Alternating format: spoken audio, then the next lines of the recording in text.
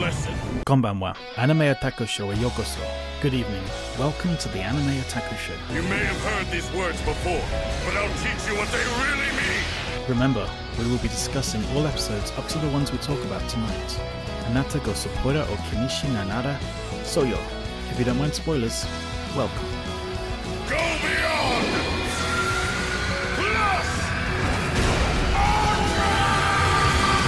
Konbanwa! This is the Anime Otaku Show, episode number 13. I am your host, CJ Starchy Elastic Dough Boat. Joining me, as always, are Josh, I'm 18 at Hart McGrath. Eternally. Carrie, damn Hellcat Wilcox. Hi. Justin, why would you do that to the Midoriya scrotum? Carol. That's me. Fuck, you changed your nickname without moving it down to Delbert. Delbert. CJ forgot you. Had to add that in there. Riding a Pearl Pegasus stand. Oh, it's Delbert fried salmon skin. Yes, Or right. dried salmon skin. And of course, keeping everything alive and not at all interrupting any parts of the intro is Ro. Beep beep beep beep beep beep beep beep beep beep beep beep beep beep. Garza. Hello. Oh man, it's been a couple of weeks, you guys. Holy shit. Yeah, it has. And It- the it internet proved- exploded twice. Yes, I have notes to prove that I exploded. By the way, we'll get there. But before we get into what we're talking about, we have an email. Email! Here's a mail that never fails. Oh, sorry. Makes me want to wag my tail. That's okay. I just went into we just got a letter in my head. So Want a whale. Atashi no tegami. Atashi no See, I just get sprung back tegami. whenever I think of emails, so. All right, Carrie, why don't you give us a read about what this email says? this email is from Matt M. Hi, y'all. Just picked up this podcast via Justin. I am his new cousin-in-law, and y'all convinced me to pick up Darling in the Franxx. I'm enjoying it, seen up through episode 15, but also I've got some thoughts on it. I am of two minds of how to think of Zero 2. She is clearly a victim of abuse, and this fact completely informs her character. Victims of child abuse often engage in high-risk behavior in their teens, which includes early sexual activity, often with multiple partners, which maps well onto her. Also, people who experience abuse often perpetuate that abuse towards others. She is abusive to A, her partners. She clearly cared little for her dead partners. B, her friends, see episode 14. And C, authority figures in general. Point A especially applies to Hiro, as she demonstrates certain abuser behaviors like bullying, isolating Hiro from his friends, withholding intimacy unless she gets what she wants, etc. I'm torn because I am not sure how much of her behavior I should attribute to her agency and how much I should consider it a direct result of her abuse. The show wants me to think she is badass, that she is sexy, and that she is in control in a manner unlike the other Pistols. I wonder if they also want me to excuse her abusive behavior because of her backstory. What put this into perspective for me was what happened in episode 15. We, as the viewer, know that Hiro and Zero 2 need to be together because otherwise the story is effectively over. Nevertheless, consider this situation episode 15 to real life. If you had a friend who was in an abusive relationship with, it would be smart to try and keep your friend away from that partner. Under normal circumstances, the PlayStation 13 crew were completely in the right to keep Hiro and Zero 2 apart, but the show has other ideas. I find it somewhat troubling. Also, I'm not sure I'm buying into the angle they are setting up that Hiro can tame her. Having a woman who is a victim of abuse be saved by a presence of a male love interest is pretty weak, and also not realistic when it comes to being in a relationship with someone who has lived through such experiences. There is relationship maintenance that is necessary, and I am not entirely confident that the show will address this properly. What are y'all's thoughts on that? Go ahead and read the plug. Okay. Also, a shameless plug, I have a podcast called Lightning Strikes Thrice, where we are playing through the Final Fantasy XIII trilogy and related games. Some of your listeners might find it entertaining. lightningstrikesthrice.com. Regards, Matt M. Normally, okay. Hey, they get points for using the word thrice. A couple things. Right. One, yay, nepotism's the only reason why you got a free plug. Also, you're our first email. So, I'm a little bit more willing to put that in there. That's not normally going to be the case. Just putting that out there. 2, also because you're our first email, I put the entire thing in, and there's a lot that needed to be put in there. However, try not to send us novellas in the future.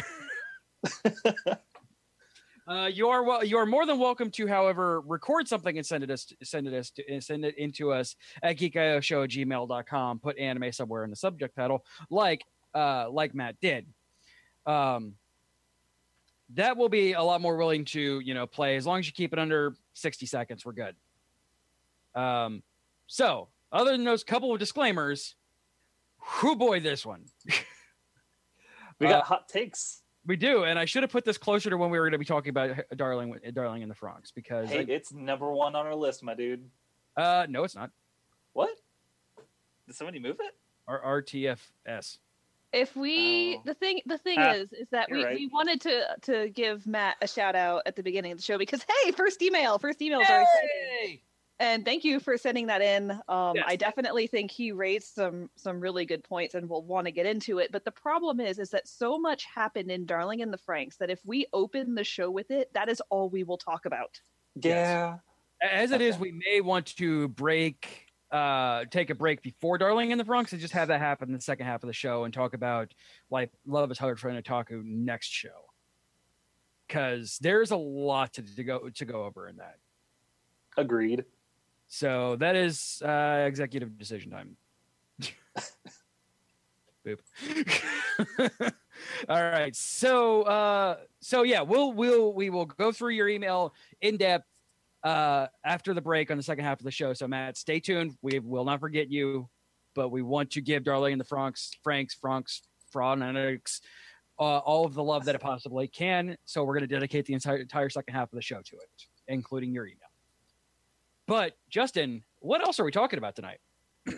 Well, tonight's shows are My Hero Academia, Season 3, Episode 2, Wild Wild Pussycats, Season 3, Episode 3, Kota, Food Wars, Season 3, Episode 14, Onward, the Totsuki Train, that weird episode title, and Episode 15, Jeanne d'Arc Rises, Magical Girl Ore, Season 1, Episodes 1, 2, and 3 of Transform, Ore, and Another. And then later, Darling in the Franxx, Episode 14, Punishment and Confession, and Episode 15, Jian. All right. Okay, so let's get started with My Hero Academia. Okay. CJ, I just wanted to give my disclaimer. Oh, wait, no, that's not for this show. I have a disclaimer about Shokugeki no Soma. I am completely okay with these 2 episodes. Continue. So, really quick, I want to give a shout out to to My Hero Academia, because the Wild Wild Pussycats, you notice their 4th member is a little different from the others. He's so extra and so fabulous. I love him. He is canonically a trans man. Oh, that's awesome. He was assigned female at birth. That's awesome. And then transitioned and continued to be a member of the team. I hope they get into that in the show, because they're not afraid to touch other things like that. But Tiger is just the greatest thing ever. Right? Where is your plus ultra? You have not got the plus ultra yet. So I'm happy. I'm so happy that Funimation puts these shows out very quickly, because I got to watch the dub of them. Yay. Nice. Which I don't care what you guys say is my preferred way of watching this show. Like I watched several of them in the sub. The voices, for some reason, I guess just because I started watching it in the dub, are just not what I want. So they thankfully get these out like 2 days after they air in Japan. So by the time we're talking about these, both the dubs are up, and that makes me happy. Good. I'm guessing we're going to hear more about Giran, the villain broker guy. No. No, he's just there. Nah. Yeah, I kind of forgot he existed. Yeah, I forgot he existed, to be honest. I was like, who's this guy? Oh, He's kind of like Launch. Okay. Oh, Yeah, he's kind of like Launch. so it sounds like somebody who should be important and then never appears again. Blessed be launch. I also love how so in that first episode that we're talking about today, the bus stops on their way to the camp and everybody gets out to stretch their legs. And then they get launched off the edge of a fucking cliff. Yes. Yeah, something not Sure hope they signed the certified. permission slip. Right. Yeah, liability lawyers in this universe must make a shit ton of money just from all the legal fees that they would rake in from creating these waivers and disclaimers. Yes. Though, like, I've loved everything about this show. All 4 bits of the Wild Wild Pussycats are the best thing to be introduced to this show. Like, I love my shonen bullshit, but these guys just add a level of flavor that I was not expecting. Like, yeah, it's about as extra as you can be extra, which is completely and totally desired. I'm good with that. Like, although Mineta, why are you just the worst? Because he's the He's- worst. Because he's the worst. Why? Literally, in the words of the television series that we are watching as a group of friends, Yes, he is Mineta is just the worst. Tiny embodiment of lust. So, I was gonna say, you will, oh, go ahead. Sorry. I was gonna say what I was originally bringing up was I think that was something that Aizawa planned separately for Class A. Because when you see Class B come in on the next episode, they didn't have any of that shit happen to them. They were just getting started the next day. Oh yeah, Right. Eraserhead is just absolutely like, yep, I'm a fuck with these guys. And you can tell, like, you can see how he is smiling. Like, he absolutely fucking loves his job and he loves his students. Yeah. Yeah. Even though he is super, super, like, just completely deadpan the whole time. That's just his personality. That's how he expresses himself. But he has a heart of fucking gold. Oh yeah, absolutely. Well, if you look at his character bio that happens on the screen grabber, I can't remember what that's called. The eye catcher. Eye catch. Yeah. He doesn't love his students. He loves cats. Wilder pussycats. That makes a lot of sense now, actually. Yes, why he brought them there, probably strictly so he can look at them. He's got some real serious lust. I love how, like, I honestly only remember Tiger because he is just the best thing ever created. Blonde girl's name, how she's freaking out about the boys, and Pixie Bob. yeah, and Auntie is just like, yeah, she's ready to have a mate, so Eternally 18. Eternally 18. I do like the translation change, by the way. To what did you just do to, or why did you do that to Midoriya's scrotum? To a punch to the scrotum is unforgivable. Wow, that's thanks, funny. I like mine better.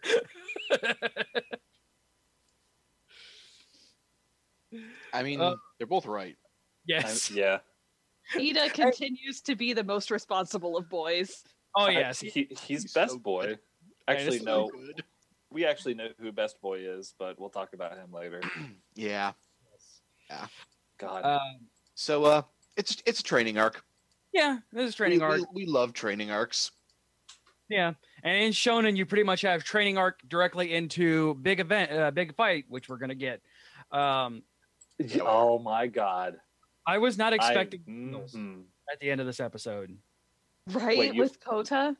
Yes, yeah. the Coda Feels train just smacked into me, man. Like, oh, No, it smashed into you. yes, at about 5%. From an area in Detroit that actually, an area in Michigan that actually has water. Ouch. Oof. Hot can takes. we- Hot takes.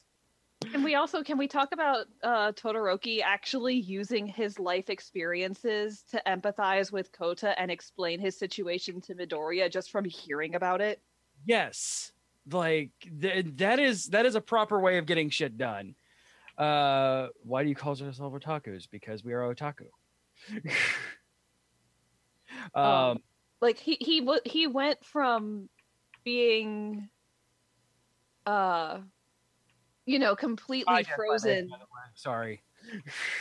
He went from being, completely frozen and walled off to like empathizing with Warming a up random a little bit. stranger he's never met. Yes, warming up a little bit.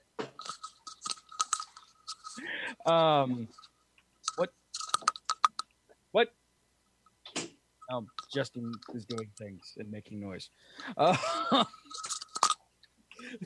Sounds like he's rattling around a tin can and something. Oh wait, am I making that sound? That was absolutely you. Oh, sorry, guys. Fuck. Yeah, it was great. Like, maybe you just talking to people isn't always going to work. I never thought of it that way. Yeah, there are some situations you can't charisma your way out of. There's a reason attitude. why charisma is only one of the attributes. Talk no jutsu is not always 100% effective. Exactly. Yeah, I mean, this episode was I love watching, Eraserhead. Like, I was fully expecting him when Bakugo was tossing the ball to erase his power to prove a lesson to him, and then he didn't have to erase his power to prove a lesson to him, and that's the sign of a good teacher. Like, agreed. Delbert, you're real quiet on this one. You're covering everything that needed to be covered. There wasn't much happening in these two episodes outside of a training arc. Yeah. Other than the end of the second episode. Yeah, end of the second episode is where stuff starts heating up. Yeah, I mean, I only have about half page notes on 2, and I have a quarter of page notes on 3, because there's not much to talk about in both of these until the very end. Oh, there's about to be. Yeah, and literally 2 of my 3 notes is I love Tiger, and Tiger is the best. I really do love the animation quality when God, I forget his name. Villain with the weird colored bottom half of his face. What, you mean Todoroki's brother? Oh, fan theories. Oh. Dobby. Dobby, yeah. Dobby is free elf. The animation when he's spawning those blue flames everywhere was so fucking pretty. Yes. Am I the only one, like, non-manga readers, because fuck you guys and your hipsterness, I completely forgot what Mizuku's parents' quirks were.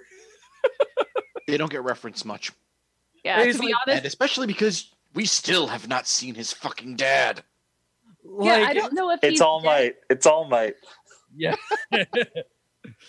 There's too many dojins of it to not be true. Go ahead, well, I mean, to be fair, blood does not make a father, and Midoriya's biological father is either dead or he's one of those traveling salarymen who's literally never home. Exactly. I mean, like, when he was talking to Koda, like, he's like, why did he try breathing fire and doing telekinesis? Oh, right, Jesus. Right. Yeah, honestly, I'm a manga hipster for this series, and I had forgotten his parents' quirks too. I had forgotten that his mom even had one. Right. They're referenced like twice, and yeah. You tend to forget because, you think that Midoriya's quirk in the beginning of the series is him going like this.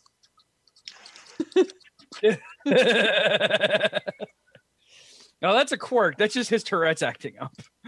No, it's a quirk with a lowercase q. Oh. Yeah. He has on-demand seizures for anything All Might related. So that's just called being too erect. He's the reincarnation of that rabid guy from the Water Tribe. Oh, jeez.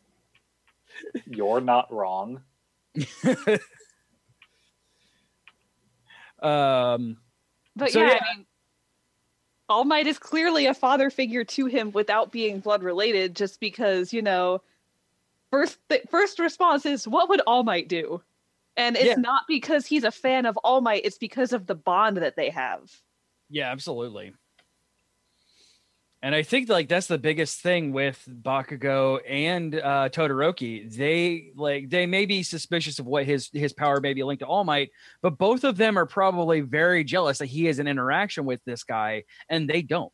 They have no interact. They, especially Todoroki, doesn't have a relationship like that with anybody. Yeah, I mean, Todoroki is still learning how to have relationships. Yeah, and Bakugo is probably not able to have them because rage issues. You should see his mom. Oh That's my god. all I'm gonna say. That's all you can say. Is she explosive as well? Her personality is. Yes, it is. Nice. Oh, Like, lordy. swear to God, I can't remember if they did confirm or not that she's a former Yankee. Oh, she I would has not to be be. surprised. Nice. But yeah, as much as Bakugo is a little asshole, she takes negative 20 fucks from him. Negative. Awesome. All right. So anything else on My Hero Academia's beginning of training arc and end of a training arc, and now we get a big battle with the. It's gonna be real good. I really do love the random ass exercises they showed them doing. Like Yeah. sitting Todoroki in a bathtub or making Bakugo stick his hands in boiling water. Yeah. Yeah. You two just smack each other around a whole bunch. I like Midoriya's just. And then you have Tokoyami. Revelry in the dark. Revelry in the dark. Rebellion. Revelry in the dark. He said it again. Why do you keep saying that? Rebellion. I do kind of want to watch his training with Dark Shadow. Like that would have been really cool to watch. I think it would have been taken this to a nice proper horror element. Like, Oh, we Well, got Stay tuned. Keep in mind, it is dark outside. yeah, it is. Yeah. Oh god. I am so excited for episode 4. Like, I am so stoked because as much as I like the training arcs, like this show does fight so well because it is not just want to punch it really hard. Like, there's always it's not just physical conflict; it's a conflict of ideals. exactly. Like Stain is one of the greatest villains ever created, and it's not because of his evil power. His evil power is cool, but like what he represents as a ideological nemesis to them is astounding. Mm-hmm. It is how you say lit. And this series is really good at showing growth in more ways than just I'm a punch a training dummy real hard. They do Real occasionally, hard. and you'll see all throughout the entire series, Midoriya's sitting at home talking to his mom or whatever, talking to his friends on his cell phone, and in one hand he's got weights. Yeah. Like, you see the characters grow as people, you see them begin to reference things that have happened in the past and extrapolate on how to handle what's happening now. Exactly. And when they do have to do a training montage, it's okay, cool, here's them doing stuff, now let's move on. And they make a point to, and they even spell it out, make a point of, hey, it's not just your strength that needs to be enhanced. You guys need to know more about yourselves or else you guys are going to fail. Like, you are not going to be proper heroes if you don't know how to operate your quirk, which is a muscle. Like, Right.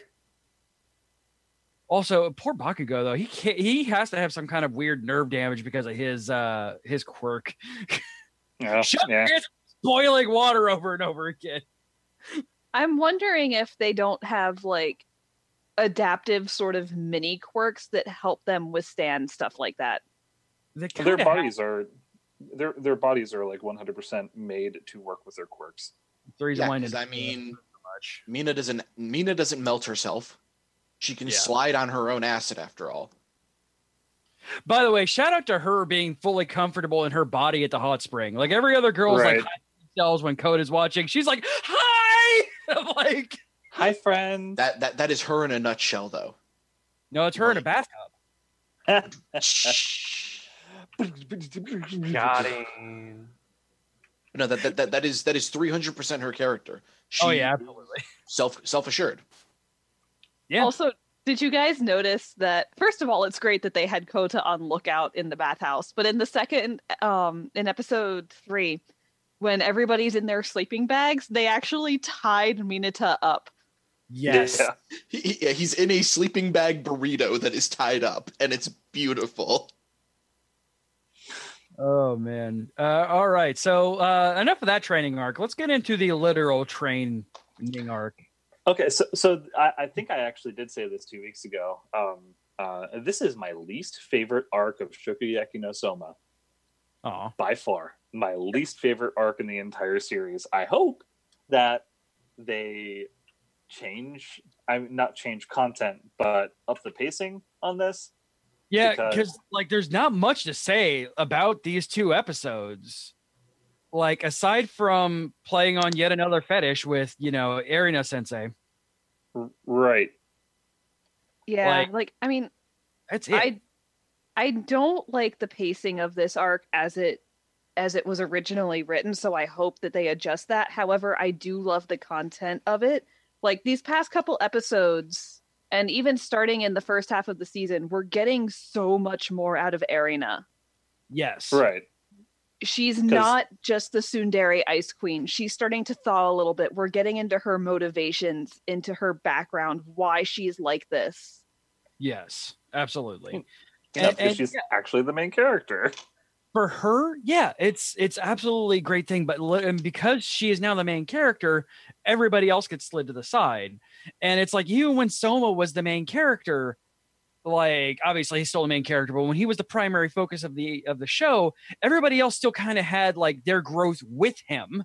He was a building point for everybody else. Erina being Erina is just boom. Bitch, I'm fabulous. Carrie, you and I are the only people that know. Shut up! So Also, okay. Strike! So okay, quick thing. That's all I said. I'm done. Having Erina find out who Soma is, I think they should have held that a little bit longer. No, you couldn't have had this arc without it. Yeah, like could not have had it. She would not have done the potato lecture. She wouldn't have snapped out of what she had, right? Yeah, she wouldn't have snapped out of her funk because her lady boner would not have taken over. Right. Speaking of lady boners, Mito wants to bang everybody. I love her. Also, I made that joke in the second the second episode is she wants to give her the Mito. So I am getting increasingly happy about the increasing velocity that they are launching the Takumi and Tadakoro ship. Yes. Yeah, the escape velocity. Yeah, because they gotta go. I mean, Tadakoro and Takumi both want that Soma dick, but yeah, clearly that ain't happening now. Because it's funny, because I didn't get that at all, the first time around that I experienced this arc. But watching this episode, I'm like, holy crap, what is going on? Why is there chemistry here? Yeah. That double date, though. Right. I do love that. Yeah, we're not getting a lot of individual development outside of Erina. However, the ensemble as a whole is starting to gel with each other. Yeah. Right. You're starting to see, because originally it was, you had the Polar Star people, and then you had the Aldini brothers and Soma and kind of Megumi, and then you had Polar Star together, and it really sounded like you just said porn star. I mean, he draws this series. And then you had, like Nikumi and kind of Megumi and Soma. But now everybody's starting to kind of come together as a family. And that, I like that a lot. I like a strong ensemble. And to have a good ensemble, you need more than strong individual characters. Right. And then you have escalations off screen, like, what the fuck? When the hell did Akira become a fucking Tote 10? I'm sure we're gonna. Well, here's the thing. One, I'm sure we're going to get a flashback to that in a coming episode. Two, Carrie pointed this out to me because I was pissed off about it. He joined the Elite 10 to save Mom's research lab. Yeah. Remember when they talked about all organizations not approved of by the Elite 10 will be disbanded? What do you think was going to happen to the research group? Right. And so he's literally saving Mom. And a shit ton of people just got kicked out of the Elite 10, so someone had to fill those spots. Yeah, that's right. They did split right in half with everybody. Yeah, and the dissenters got kicked out. Except for Polar Star Dude. Well, that's because he wrote the rules, literally. Exactly. Yeah, he managed to hang on just long enough to write the rules before they ousted him. They gave him the splash of him still being a seat. Like His former seat. Is that former? Former 7th seat. Oh. Just like Kuga was listed as former 8th seat. Yeah. Right. Kuga. Okay, I didn't see the word former. I just saw the freaking Akira show. I'm like, what the fuck? Yeah, I was wondering why so much of the opening sequence was dedicated to him and Soma fighting. Yeah. When he was last season's antagonist. Yeah, and when they did such a big thing of making him, less of an antagonist, at least with Alice, like pairing up with Alice and working with her. Spice Bros. Yeah, because after a certain point during the Lunar Festival, you don't see him anymore. Yeah. Because he was informed ahead of time of what was about to go down. Yeah. I think that was the case. I love the chemistry and the shonen rivalry between Soma and Ryu. Rio. Right, yeah, Rio. Fish bro. Fish boy. Boy. Yes. Who do you think I am? That was fantastic. Stop telling me what to do. Okay. All right, you got it, fam. All right. So now for the new show. We're going to move on to the new show of these. Oh my God, you guys. Oh, Jesus fuck. Delbert, thank you so much. I don't know whether to thank you. I don't know whether to thank you or curse your name for the rest of my life. You can do both. It's fine. He keeps saying shit like this, but he did not stop laughing the entire time. It's so fucking batshit. It is. I love it. Magical Girl Ore, by the way, as Delbert and I tried to describe, it is a magical girl show where a failing idol becomes a magical girl after teaming up with the Yakuza, and she turns into a giant buff man because that's the form for fighting. Obviously. It makes more sense. She has a crush on her best friend's brother, who then turns out to have a crush on her male form. And her best friend wants to just bang her in any way, shape, or form.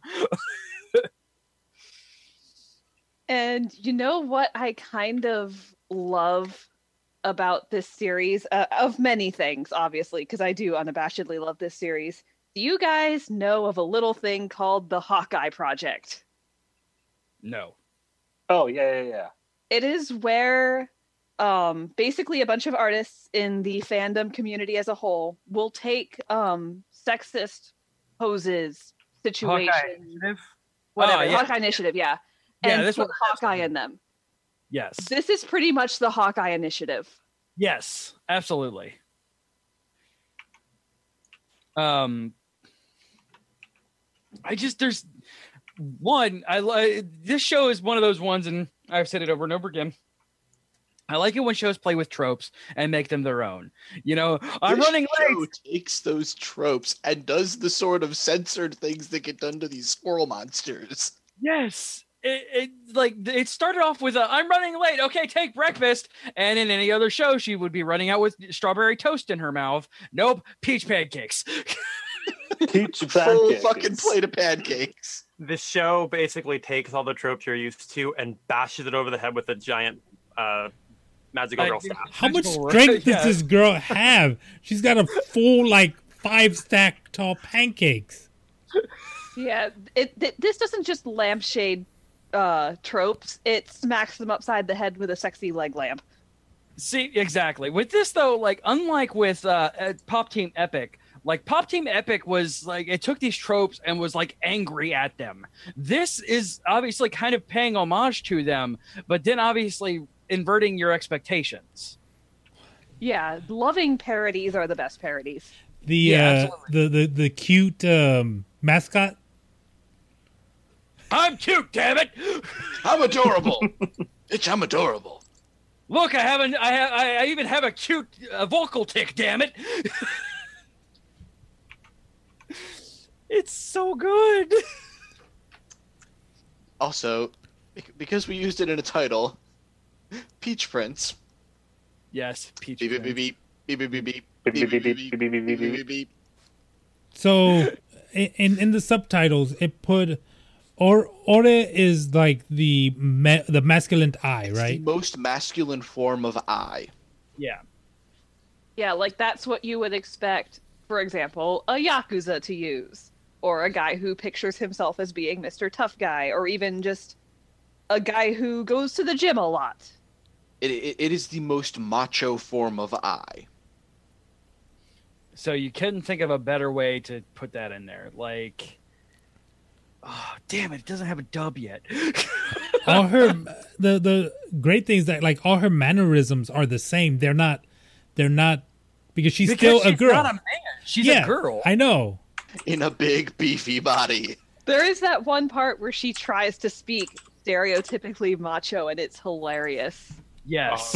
By the way, to Sentai fans out there, there's a brief moment in episode 2 where you can hear the Kyoryuger whistle jingle that they use when they mention. Yeah. Yeah, when right after the transformation, when mascot Yakuza dude jumps in and does a little arm pump thing, you can hear the da da da da da da da. Wow, that's pretty great. There's like a straight up Kamen Rider reference in the first episode. It's like whoever is making the show is a Toku nerd. Yeah, well, and nice. then the friggin' Moomin Rider-esque dude that shows up at the end of the third episode is wearing a Kamen Rider costume on an electric bike. Yeah, 100%. Good Like, point. I also It wasn't the Kamen Rider reference in the first episode. It was the parody of Honey Flash. yeah. I love. So, I so love yeah, whoever's doing the show is Toku nerds, and I love them for that. And that is one thing I love, because something that, Josh and I have talked about in the past, and I don't see brought up a whole lot, is Magical Girl is Toku for girls. Absolutely. 100%. Also, I do want to point out to in episode 2, fuck you, Shokugeki no Soma. Animating food is hard, so here's a picture of it. Yes, the real food. What was with that? Yes, that's what was with it. I just wrote down. But again, take something refreshing with you. Full fucking plate meal. Anime because I didn't bring any yak weapons with me. That was a great one. Yeah, the explosive fucking hairpins. Yes. Magical grenade! These weren't small explosives either. She practically orbital nuked those things. Do you want the magical gun? It's got unlimited ammo. I'm surprised that there were any of those things left for her to nuke. Yeah. Yeah, considering they were just beaten to death with the useless magical girl staff. Also, I'm really hoping that we'll get to see Mom's magical girl form, given that it's highlighted in the credit sequence. God, I hope so. Dad, I'm Mom.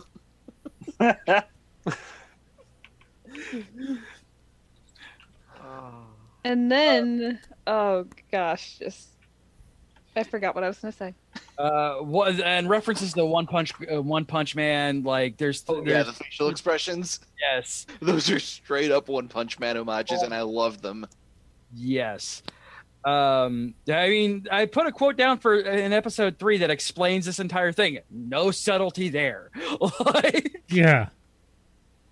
No ambiguity. I love you. So do you mean Sexually. like do you mean like a friend, or do you mean like I love you sexually? And the friend does not care be you male or female. She just loves her. And also, I love the fact that she's like, all of a sudden, she realizes that her dude form has probably a gigantic elephant-sized dick. It's like, I can't wait to show her. You've got a rival in me. Well, I mean, the monster dong. That was the thing, was the mental math gymnastics to figure out, hey, I've got giant boobs. When I'm a guy, I've probably got a giant dick. And she's happy about this. Well, because she realizes that I haven't watched enough of this to get the names yet.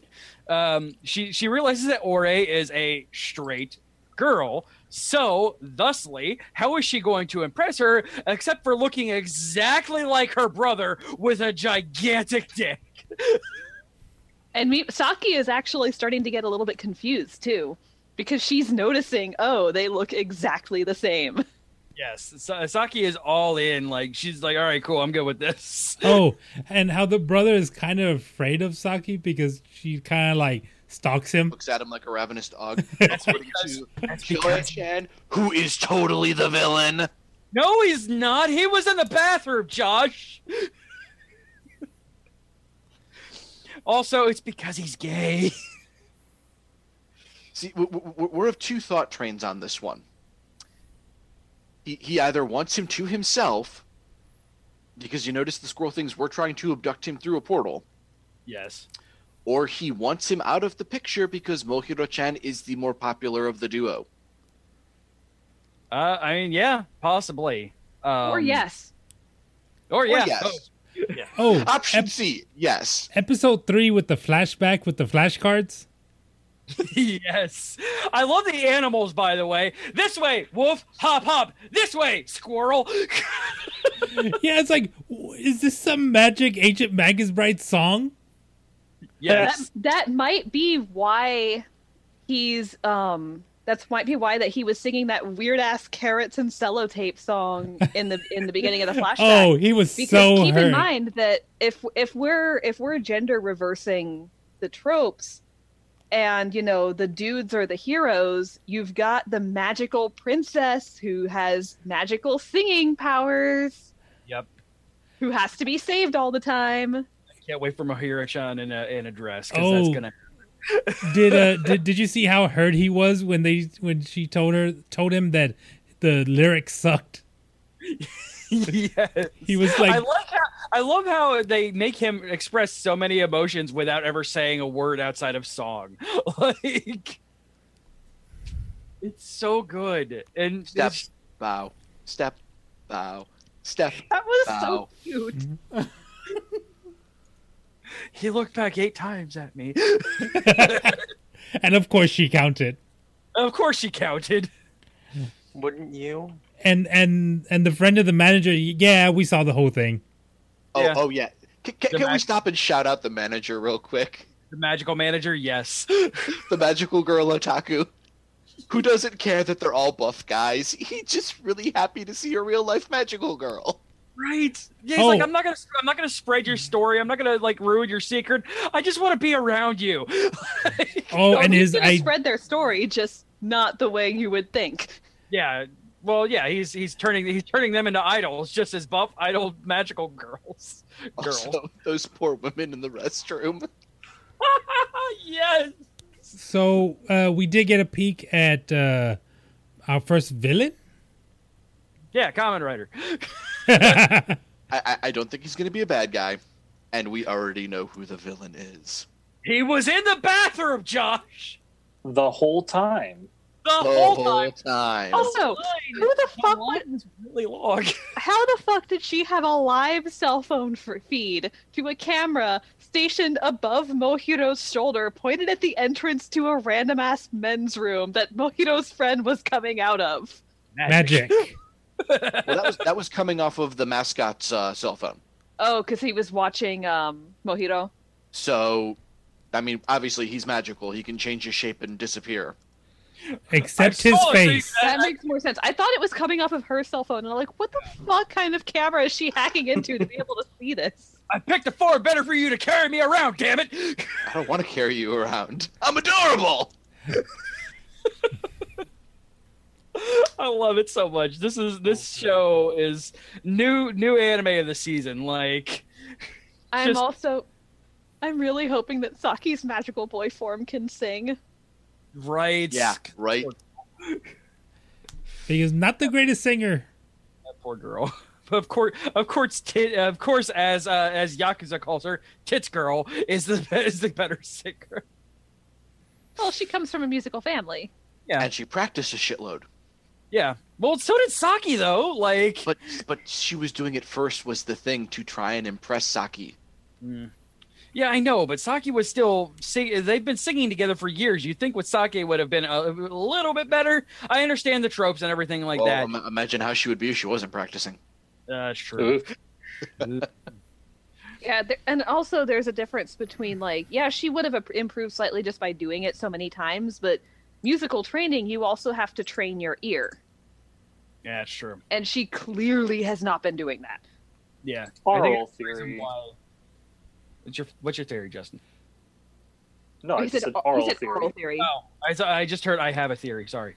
And like the first step, I know we're skipping between 1, 2, and 3 right now. Because it's like I watched episode 1 twice, and then this last weekend I just binged all 3 of them together, and so they all kind of meshed into one in my head. In the first one where they have the girls sing and then they have the 2 guys sing, and you can tell the difference right there. Yeah. Well, yeah, there's a reason that the guys have gone super mega platinum and the girls are singing on an empty stage in an empty alleyway. No one showed up. Manager, is it like a holiday or something? No, you're just both really horrible. Thank you, manager. At least he's not lying to them, right? Right? He's being completely truthful with them. Oh, man. All right, so anything else on Magical Girl? All right, you guys. I still don't know what to think about this show. I'm so glad that we found a non-shonen bullshit show for the summer. It's still it's shoujo bullshit, just with men. So shoninjo bullshit. Shouninja, Shouninja, go. It's still show bullshit still, but it's different, and that's what we needed. Like I have not got to watch Love is Hard for an Otaku yet, but I don't know so I have no judgment on that one. So I can't really say anything on it, but I like the fact that this is separate enough, and also does a proper dissection of what we are watching in the same season that we're watching all of this. Yeah. Also, I will say, kudos to the team behind this show, because they are putting forth some risque fucking topics for Japan. Oh yeah. Absolutely. And they kind of gloss over it a little bit, tit girls.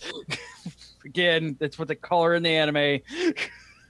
It's not like Kokoro, where I honestly keep forgetting her name. They do kind of gloss over that. It's like, oh yeah, sexual love, but hey, look, there's still a man demographic involved in this. Unlike just the idea of quasi homosexual relationships and transgenderism, you do not talk about those in polite Japanese society. Yeah. If you are trans in Japan, your former identity, it's literally a dead name, because that identity literally has to die. Yeah. You disappear and then reappear as new identity, and you don't make any sort of connection whatsoever. Unlike Mojito, which is just straight up gay for Ore, and that I like. There's no, there's a female involvement in there, but no, it's no, he doesn't know that. That's just raw attraction to, ooh, I like this. Yes, it is raw attraction to a very buff man, and Papa likey. In a frilly likey. And that's the thing. Would he like Ore as much in regular guy clothes? Yeah, I kind of want him to show up. I want Ori to show up in like tuxedo mask outfit, and just to see what Mahiro-chan's reaction is going to be. Like, Or on the flip side of it, he becomes the tuxedo mask character. But a female version of it. I'm waiting to see what happens with those idol girls that show up in the ending sequence. Yeah, or in the opening sequence. I can't remember. Either way, the orange-haired and the purple-haired idol girls, like, are those extra members of the team? Are they like actually going to turn into buff guys, or are they Mohiro already guys turning into cute girls? Yeah, or are they Mohiro? Maybe Mohiro and probably not what's his face, because he's obviously not the bad guy though. But obviously not the bad guy. I mean, his name is totally normal Japanese. It'll be that Kamen Rider guy. Manager. Yes, Kamen Rider manager. No, as one of the girls in the opening. Yes. Did you guys notice that the manager's glow sticks change color every episode? Yeah. I thought that I noticed that. I'm like, wait a second, because it was red, white, and blue, and then it was red and blue and orange, and then red, blue, and very yellow. Like, theirs don't change. His does. I do kind of want. I hope that guy on motorcycle pulls out a deck of cards at one point, just because that's a huge thing that people are talking about now is playing cards on motorcycles. Like, what is this, Yu-Gi-Oh? Exactly. All right, guys. So we are going to take a quick break, and then on the flip side, we're going to rock your fucking world. Oh boy, strap in, because it's Darling in the Franxx on the other side of the break.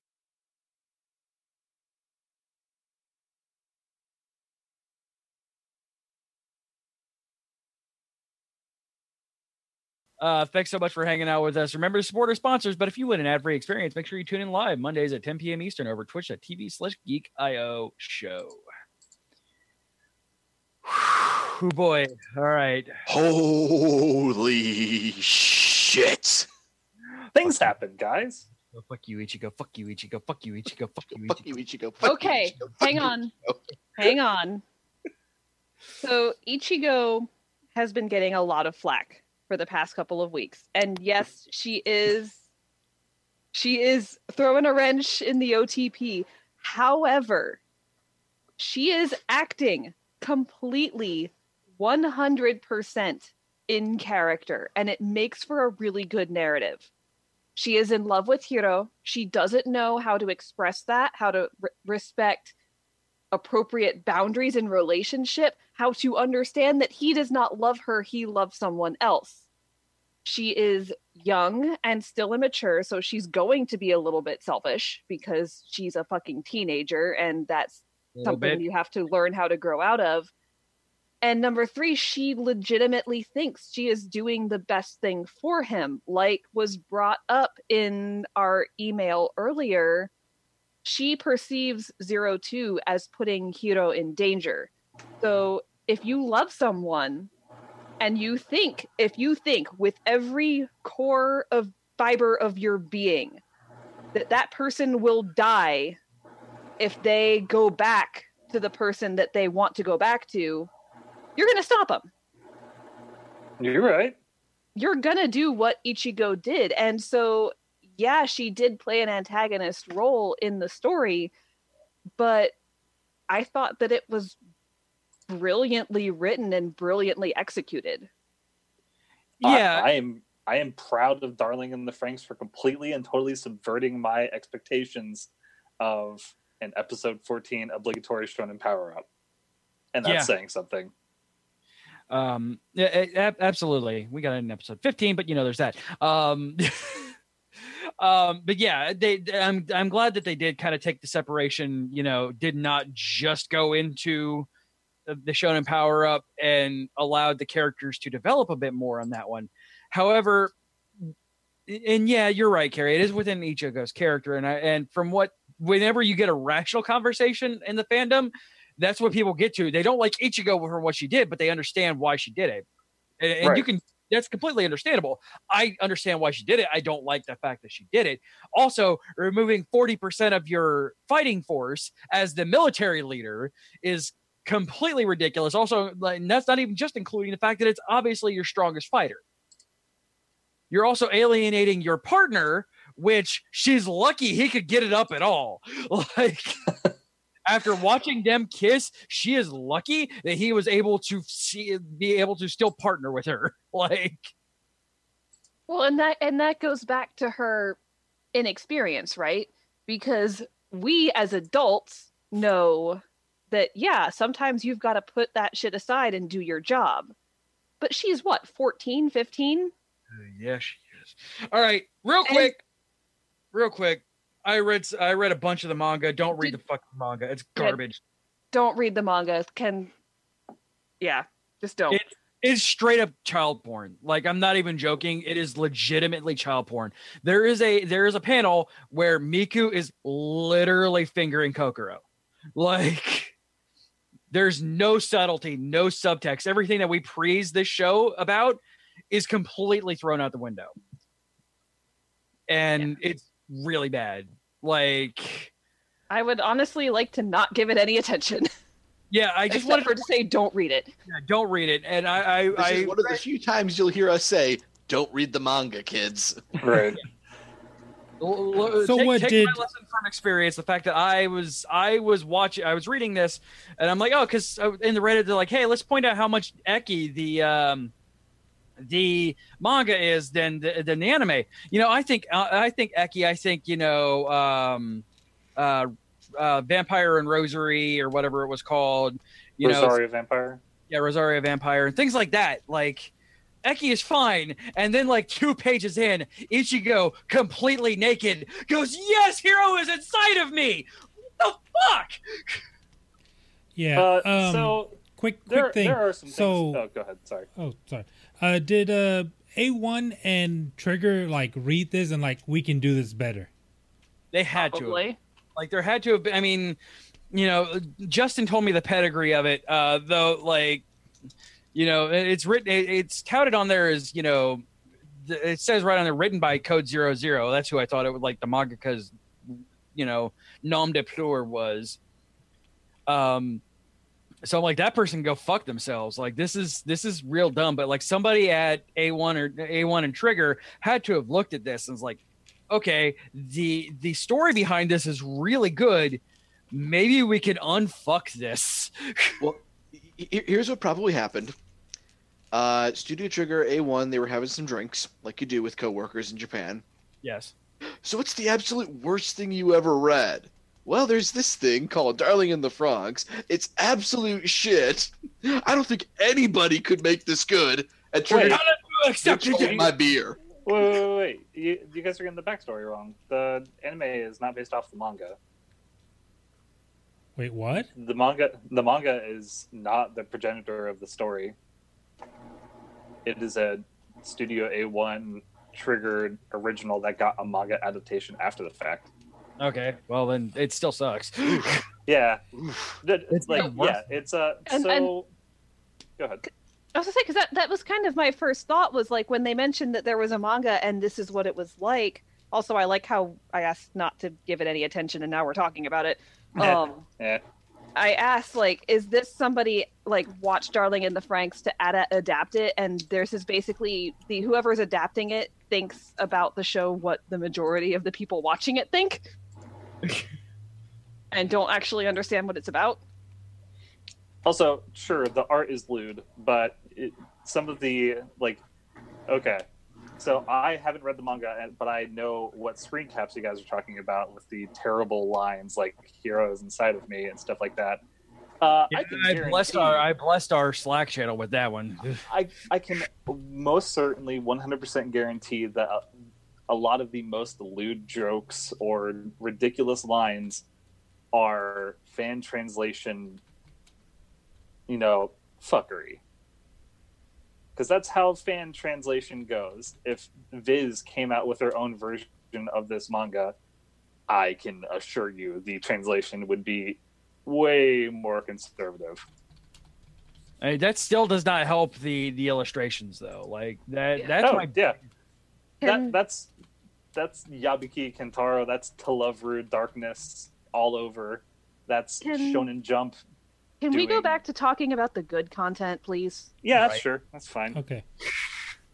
The manga is legitimately upsetting, and I don't think it deserves a spotlight on our show. Yeah, Okay. that's fair. So yeah, and like I was saying though, like and you're right, Carrie. It is within Ichigo's character, but I don't have to like it. Yeah, but that is to me what makes the narrative so good. I had a similar experience with a book I was reading a few years ago where a character I like was making stupid decisions that I hated, but it made sense for the character, and that's what enriched the story so much. You have to have conflict somewhere. It can't all come from Klaxosaurs or from Papa or from whoever. And for it to arise organically like this, because Ichigo is, for all she's really good at fighting, I mean, she's an ace pilot, she is also a rookie. Yeah. And a very young one at that. And so she appears younger than any of the other girls in there. Like, I don't know if that is actual true or not, but she appears younger than all of them except for maybe Miku. Yeah. A lot of the Ichigo hate came from the disconnect between viewer and character. Absolutely. We know the whole story, or at least what we've seen so far. Ichigo, all he saw was 02 legitimately harming Hiro. Yeah.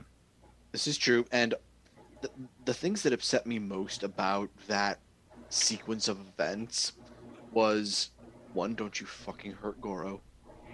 Right? He's the best boy. Don't you touch a hair on his precious head. He is the best boy who absolutely will not be living through this season. He just got that crosshair put on him. Oh yeah, the Darling in the Franxx official Facebook put him as their focal picture, so he gonna die and soon. Crosshairs, flags raised, horns sounding, DEFCON 1 alert. Yeah, that trigger will be pulled. Yes, absolutely. The other thing that really bothered me about that sequence of events was when she's physically stopping him from going after 02 when she's being taken away to rejoin the Nines. And, like, that's almost rape right there. She is forcibly kissing him. He is not consenting. She is forcing herself on him. In a very manipulative way. Oh, absolutely. I can be whatever you want me to be. I can make it work. And that was so not cool. Yeah, and a lot of what Matt brought up in the original email, we'll talk about when we start talking about episode 15. But yeah, and this one is just obviously, focusing on, that it. And yeah, I mean, I can't profess to be ever been a teenage girl, at least in this life. But I was a teenage boy, and I've done stupid shit before like that, and I completely understand. But yeah, it adds to the character. It pushes things forward, proving that Goro can out Koiwai because he's Koiwai in a giant mech. Right. Sorry, it's like we were touting best wingman in Koiwai. Nope. I do want to point out a little bit in the email, because it does touch on episode 14 as well, which is 02's abusive behavior towards the other squad mates. Yes. And towards Hiro himself. And one thing I love that this series did that other stories do not, because a lot of stories will kind of explain away abuse, or, oh, it's okay because it's true love or whatever. And Hiro does not do that. He sees what 02 did to his friends and says, right now, you're not the woman I love, and walks out. Yeah. Right. I don't take it at all as Hiro trying to tame her or trying to change her. he wants to, and he said this over and over and over again, he wants to know her better. He wants to experience who she is.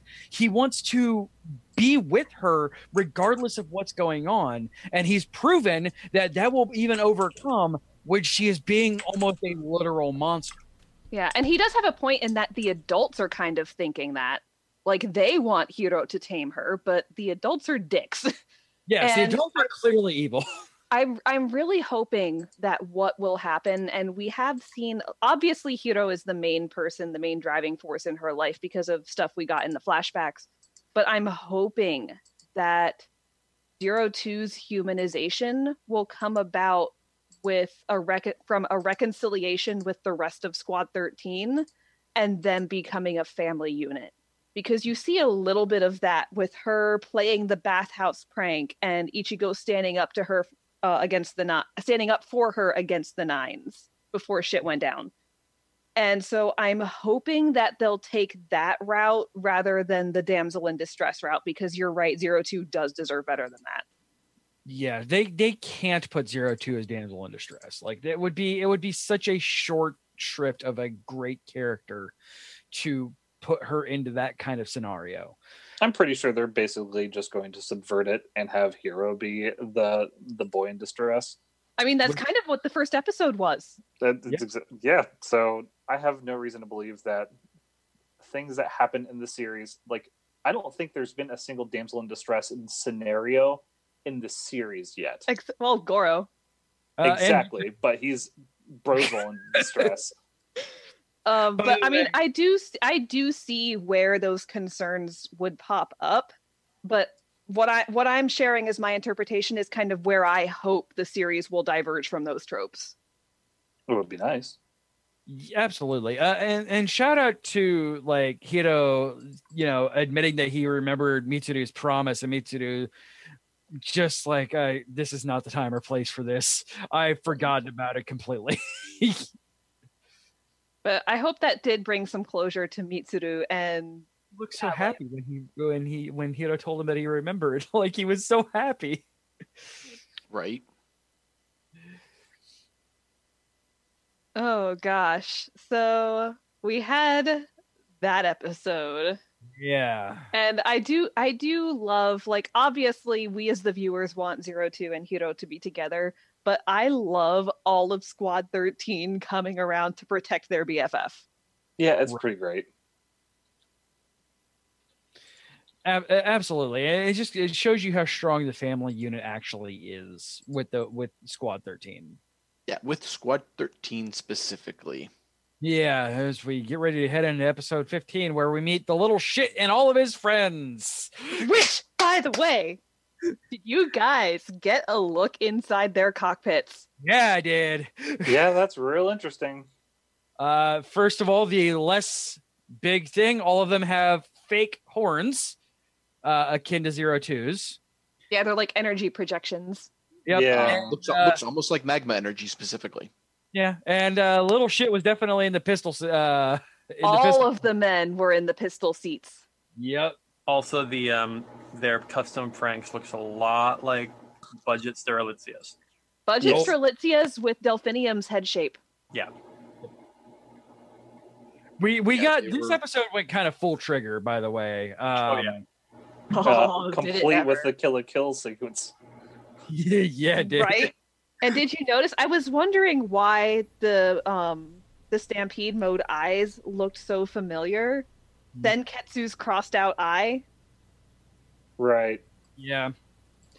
That was actually a pushback on some of the community. It's like, oh, they're just reusing animation, just changing it slightly. I'm like, no. It's an homage. It's an homage, first of all, and for fans of Trigger who watch all of their stuff, it also makes for an additional layer of imagery, because what we're talking about is the mid-season power-up where Strelitzia goes full red mode.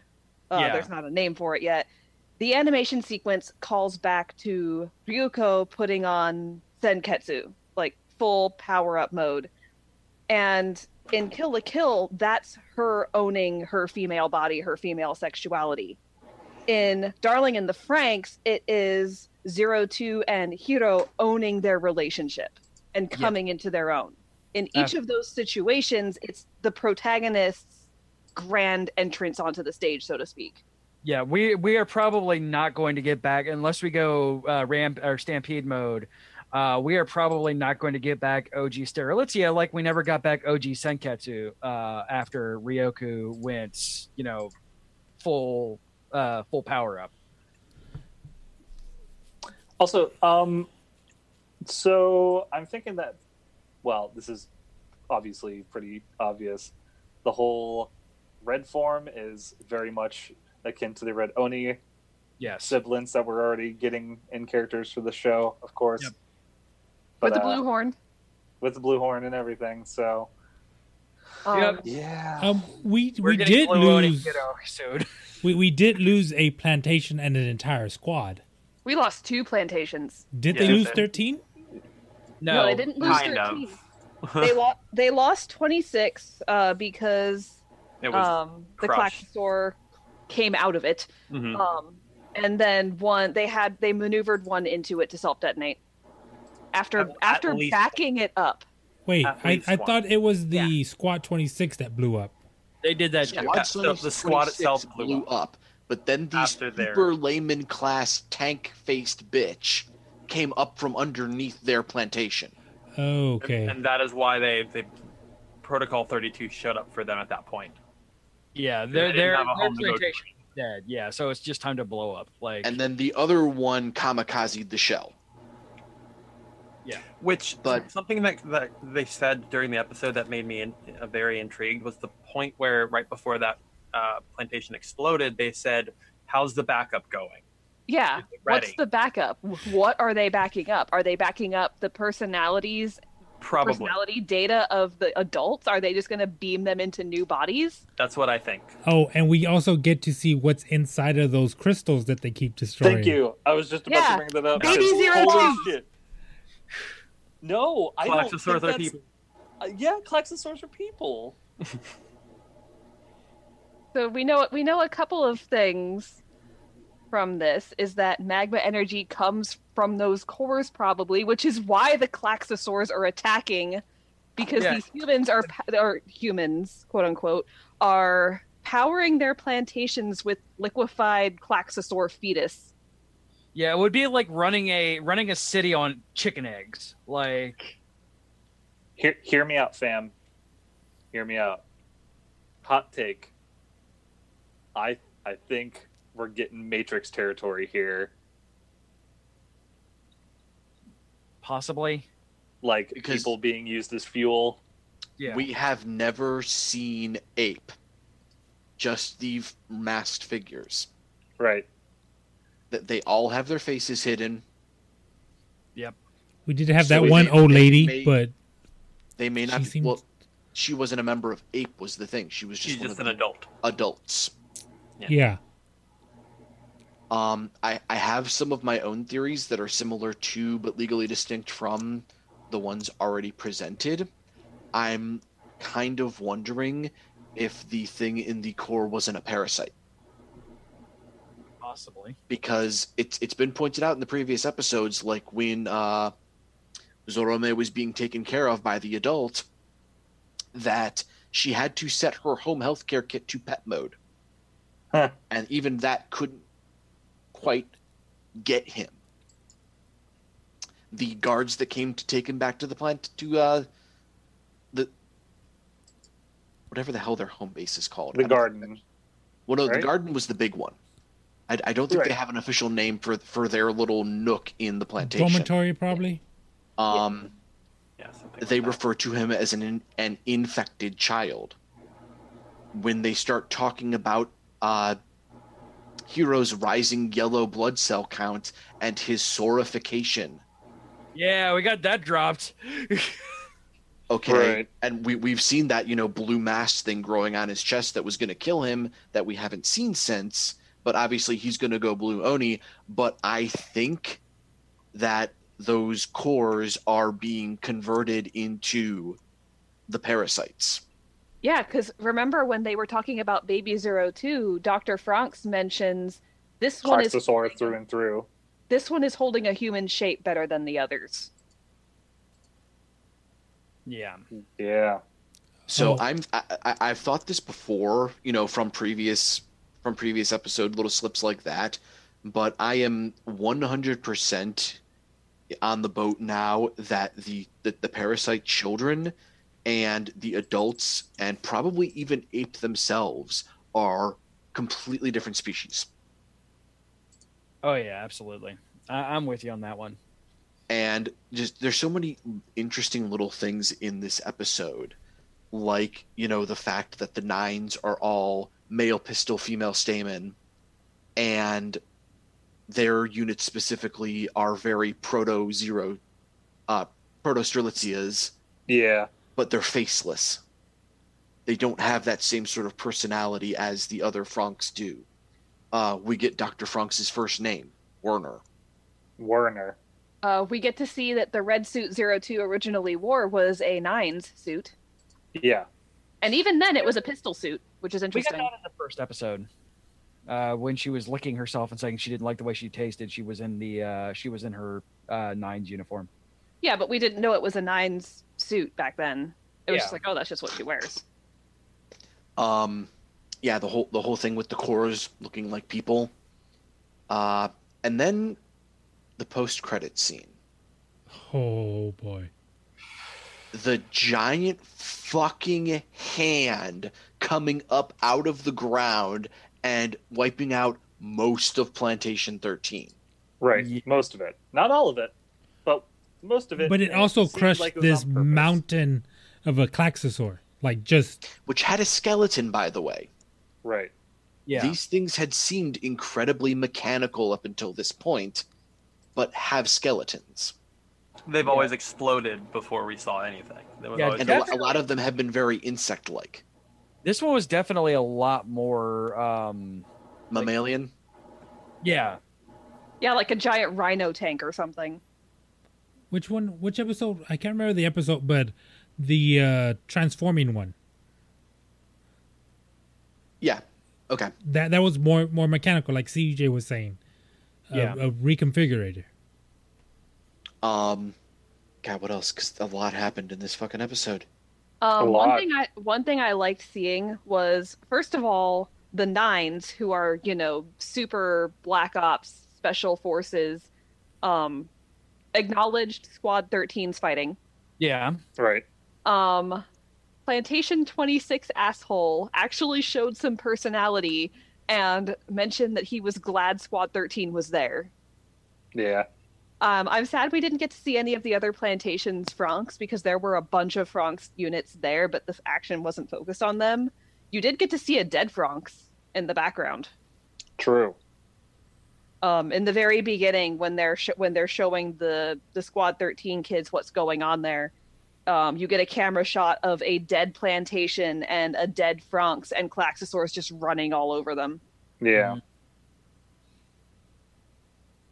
And then we get to figure out next episode what the fuck the ground crevasse is.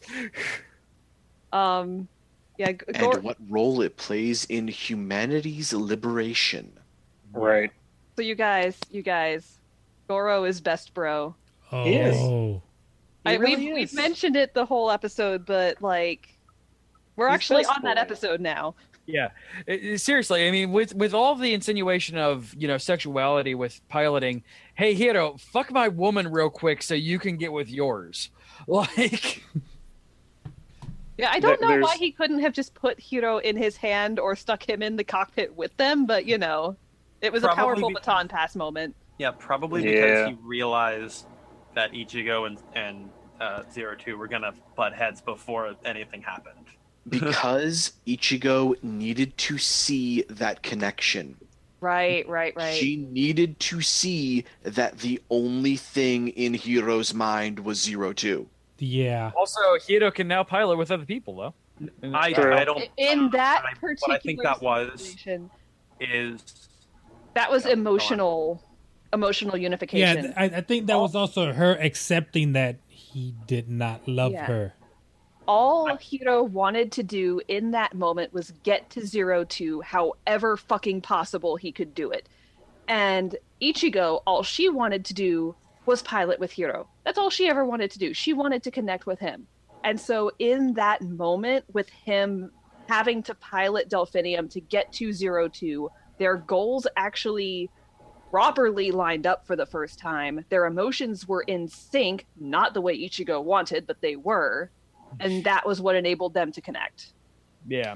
And a couple little things that I really, really liked in like that leading up to that sequence. Can we talk for a split second about Hero in the test dummy? Right. That was incredible. The A damn good fucking moment. ninja ass moves he was pulling off in that thing that's, basically good for moving cargo and little else. Yeah. With his little boat oar. Where the fuck did he get a boat oar? I don't know, but it's And just- great. Like the flips, the pole vaults, the basically piloting that thing so aggressively that it broke down and he kept going because that's how badly he wanted to get to her. And then, I can't believe nobody else has mentioned this, but the exact sequence of events leading up to that unification and power-up of Strelitzia. I called you fodder. I called you a monster. We're even. We need to talk about it. Like an Yeah. actual healthy relationship between two Yes. people that know how to talk to each other. It's I. Or I not We was- not even both made mistakes. Let's work on it together. I could And- not relate with that scene enough. I loved it so much. Right. It made me incredibly happy. and not necessarily even people that know how to talk to each other, just people that love each other and are willing to figure out how to talk to each other to make it work. Right. Yeah, and that's the reason. Like, that's the main point where I disagree with. Like, Matt was insinuating, and I'm sorry if I took your email wrong, Matt. I'm sorry. But like, he was assuming that, and obviously the adult intent is Hero taming 02. But like, that's the main reason why. That's the main point where I would disagree with him on that. Yeah, he knows that she is a wreck. He doesn't know half the shit that she went through, but he is willing to work with her on that. He doesn't want to change her. He wants her to discover who she is. And he This will world be there is with so her. much bigger than we know. Exactly. He will be there with her no matter what. And that's not taming. That's fucking love. Yeah, like Even I don't the want parallel- you to like. I mean, yeah, you gotta depend on this person, but it's a give and take relationship, or it's a Well, compromising. That's why they relation. keep making the reference to that presumably fictional bird. No, I think Xian. that Xian is real. At least it's really heavily. Hold on, Xian. But I want to say that's probably going to wind up being the name of the power-up mode. But Xian mode or whatever. It's a mythological bird. okay, Yeah. so It's based on a Chinese double-edged straight sword. okay, so when they are making their assault on the Grand Crevasse, it's pretty big. Do you think we can do it? If I'm with you, we can do it together. We can do anything. That's not just looking at the Grand Crevasse. That is the very notion of life in general. As They can long as finally- I'm with you, we can do this. They can see the world. They can do what they set out to do in the beginning. They can be They alive. can fly.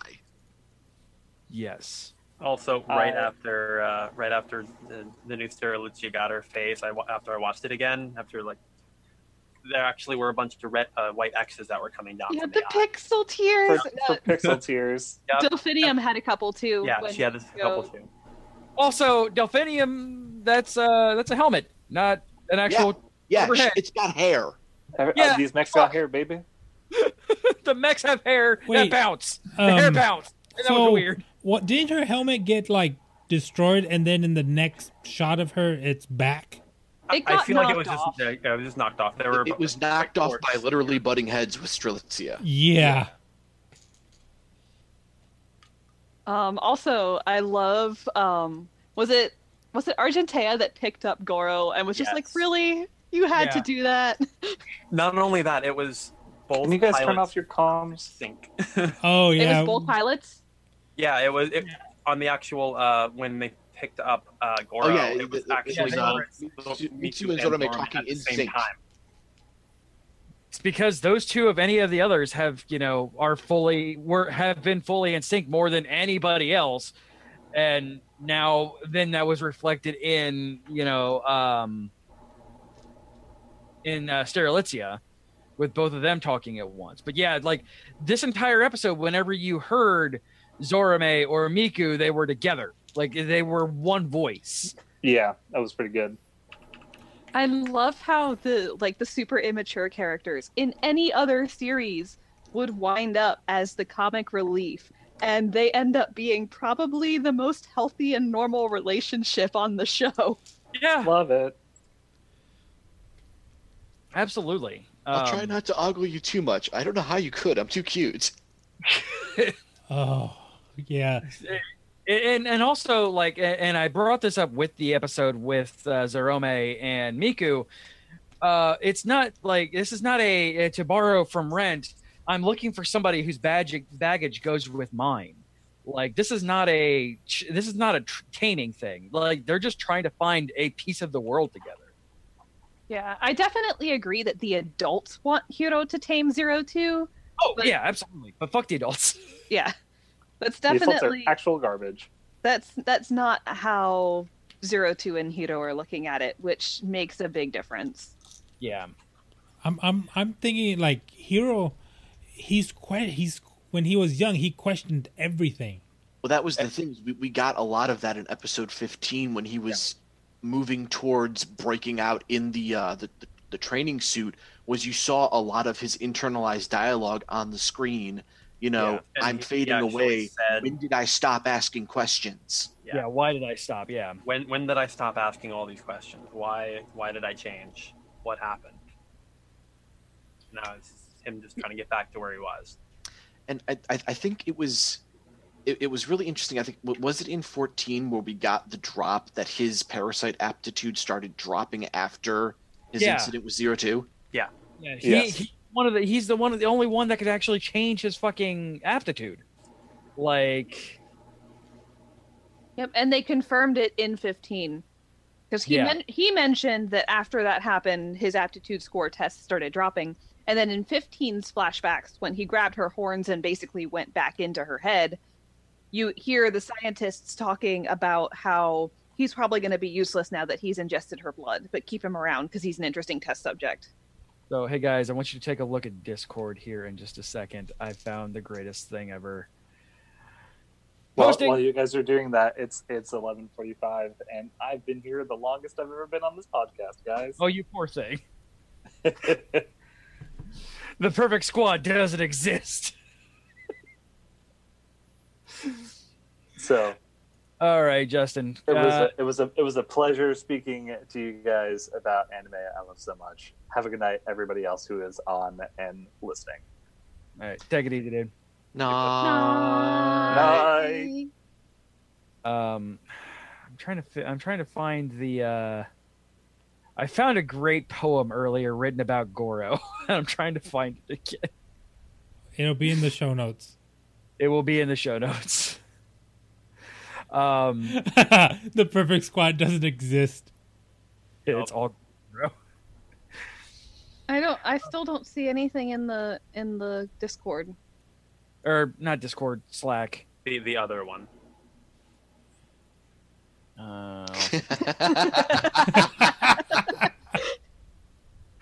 It's beautiful.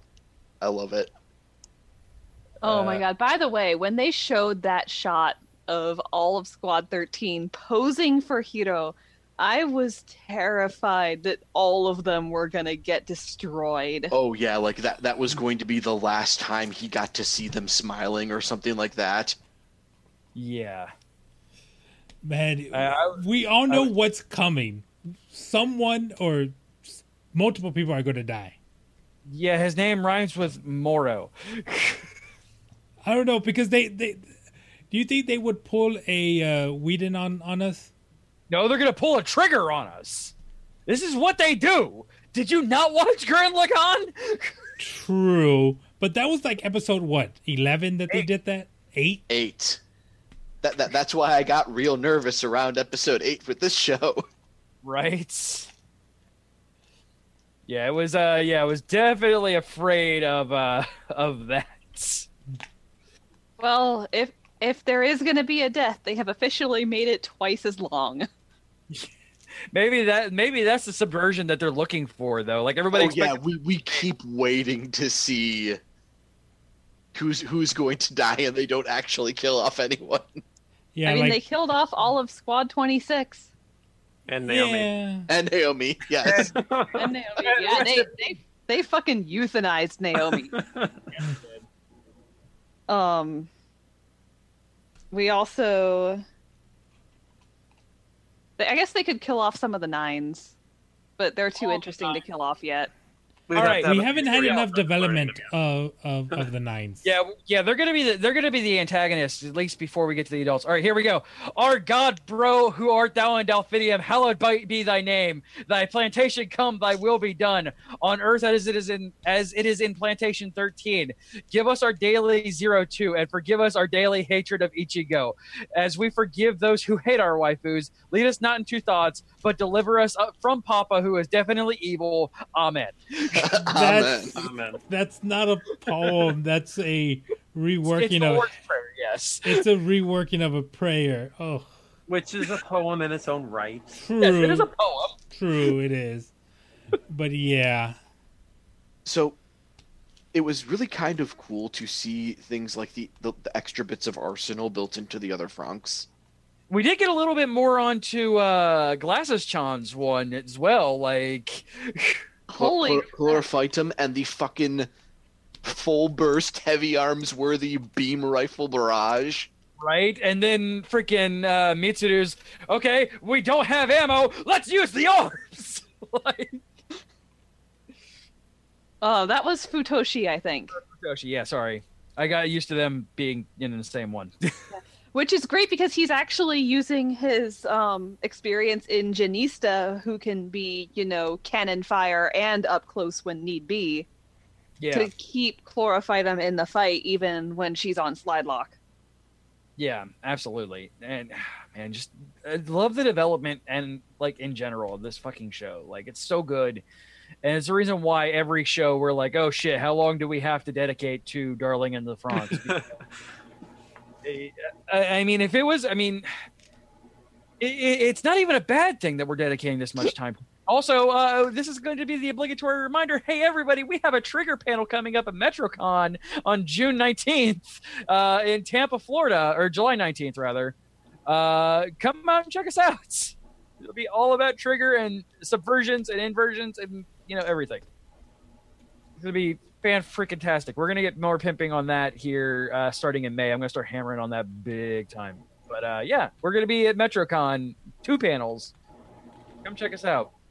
Also, can we talk about how pretty that sequence was? With them bursting the dome? Yes. That was visually stunning. Oh, absolutely. Just everything, like, all of the animation, and especially in this episode, was just, this would have been, like, I keep having to remind myself that this is a 24-episode season because, like, it keeps giving these punches that would be a season ending for any other series. And it keeps bringing them. Yes. The I got Gurren Lagann vibe with the big giant hand. Yeah. Yeah, definitely. Gurren Lagann / Furikuri. Yeah. Yeah. Like the fact that they thing could have easily latched onto an iron, and I would have been like, okay. Yeah. this was big enough too. The fact that the fact that we got the upgraded Sterilizia immediately followed by that. At the end of the series, they're going to be fighting on top of a galaxy. Like, is this even a real planet at this point?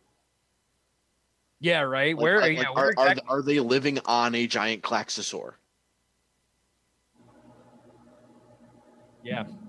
Hey, that could, like, are we gonna go? What is it? Wheel of Time? Discworld, I think you mean. Magma energy is Back blood. of a giant turtle. Yes, that's what I was going for. Thank you. But yeah, just like especially because the episode was already so fascinating and powerful and tear jerking and blood pumping. Because like the second they got that whole we can work on this, we can talk about this. Like, oh, here it comes, And then the opening song started. Theme song Power Up is so good. And it's weird for this show. Like, this show has such a like somber intro theme, like with Kiss of Death. It does, But it just switched it completely from this like Kiss of Death to suddenly happy. Yeah, and did you notice the second verse is a duet? yes. There is a guy voice in there.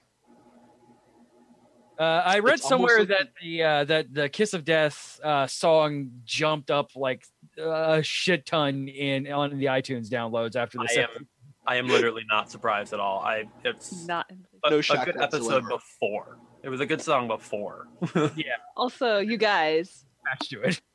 Mitsuru's friend saw him fighting the Klaxosaurs and talking about how they were going to protect everybody. Yeah. You saw her smiling as Argentea went flying past her window. Yep. And then Hey. she was destroyed. Maybe. Maybe. She might be in the little sliver that survived. You mean Or Zerome's between friend, the by the cracks of way? fingers. Yeah. Zerome's friend, not Mitsuru's friend. Yeah, why did I say Mitsuru? Zorome's friend. Hey, I'm not the only one who mixes up names. It's getting late though, so I think it's about time that we wrap up. But yeah, like I was saying, as part of the wrap up, like the episode was so good, and then the post credit scene just drove it up to 11. Right. And one tiny little thing after that is they are actually taking a 2-week break. So we're not getting episode 16 for a week and a half. Table flip. God damn it. So that just drives No, home. but bringing the bad news. It drives So the home how upside important is, this instead of episode an hour on Darling in the Franxx next episode, we're only gonna get what's Oh, Raul. we're only gonna have to spend a half hour on Darling in the Franxx next episode because we're only gonna have one episode to deal with. Well, we It's we gonna don't be an we don't episode, know. though. Yeah, we Yeah. don't know what's coming, so we might still take an hour on it. Yeah, remember I thought the same thing. The mid-season break of Ancient Magus Bride coming back, and then it's like, all right, yep, okay, one episode is all I fucking needed. Yeah. That's part of what made Ancient Magus Bride and this show so great, is they managed to give you so much to think about and talk about in a 26-minute show. Yeah. Thank you, by the way, Darling in the Franxx, for only giving us the hard shit after Ancient Magus Bride was off the air. Oh my god, can you Right. imagine? 4-hour rock block. We would be doing generic live show on just Ancient Magus Bride and Darling in the Franxx if this shit was going on at the same damn time. My heart can take it. Go and do that. He'd be over there like, what are they talking about and why are they We'd be on my watching show? Ancient Magus Bride, Darling in the Franxx, and How to Keep a Mummy. Yeah, our Guys, where's Josh? He's over at the corner crying and hugging his robots. He's No, in, no, no. he's in the Darling in crying the corner. Franxx. God damn it. Darling in the Franxx, Ancient Magus Bride, and then can you imagine if MMO Junkie was airing at the same time? Oh my god. Like, all right, so yeah, all three of these shows have made me cry on air. So just all of them at once, just making me weep openly. Like, Also, one quick little takeaway from this last episode. The Ape clearly has a plan for something that they want to be doing. I'm pretty certain at this point Dr. Franxx has his own plan. oh yeah, yeah. Without it a was question. made very obvious since he was like not leaving at Plantation 13. Like, yeah, it is obvious that his plan is separate than Ape, and I don't know if he is the good guy involved in this or the bad guy involved in this. I hope he's the good guy. I kind of doubt it. I hope so too, but I kind of doubt it. I have a feeling that they're going to do that whole thing where it's like, the evil overlords get demolished and they get snoked, and then we have to deal with Franks as Overlord. I hope not. I want to like Franks, even though what he did at 02. I think the more likely scenario is that Franks has his own agenda entirely, and for the series so far, and probably a little bit further, his goals happen to align with the protagonists, except for the whole abusing 02, because that shit is not excusable. I hope so, because that's the thing about Kill la Kill. Like, you didn't get the actual bad guy until much later. Like, keep in mind, Carrie still hasn't finished it, so keep the terms vague. Okay. I have seen who the real bad guy is. Okay, yeah, you don't get to see that entity for a long time. And everything that you are set up before then is just insanity and awesomeness, especially once you take the entire thing and hold it all together. It's like a finely woven tapestry. And then you get alien talking clothes. Spoiler alert, the talking clothes are aliens. So yeah. All right, guys. So yeah, let's Thank you so much for joining us. Oh, Extra long episode, but there's a lot to unpack here. Extra thick. All right. We like it. Just like Matt M, you can email the show at geekioshow@gmail.com. Just put anime in the subject line.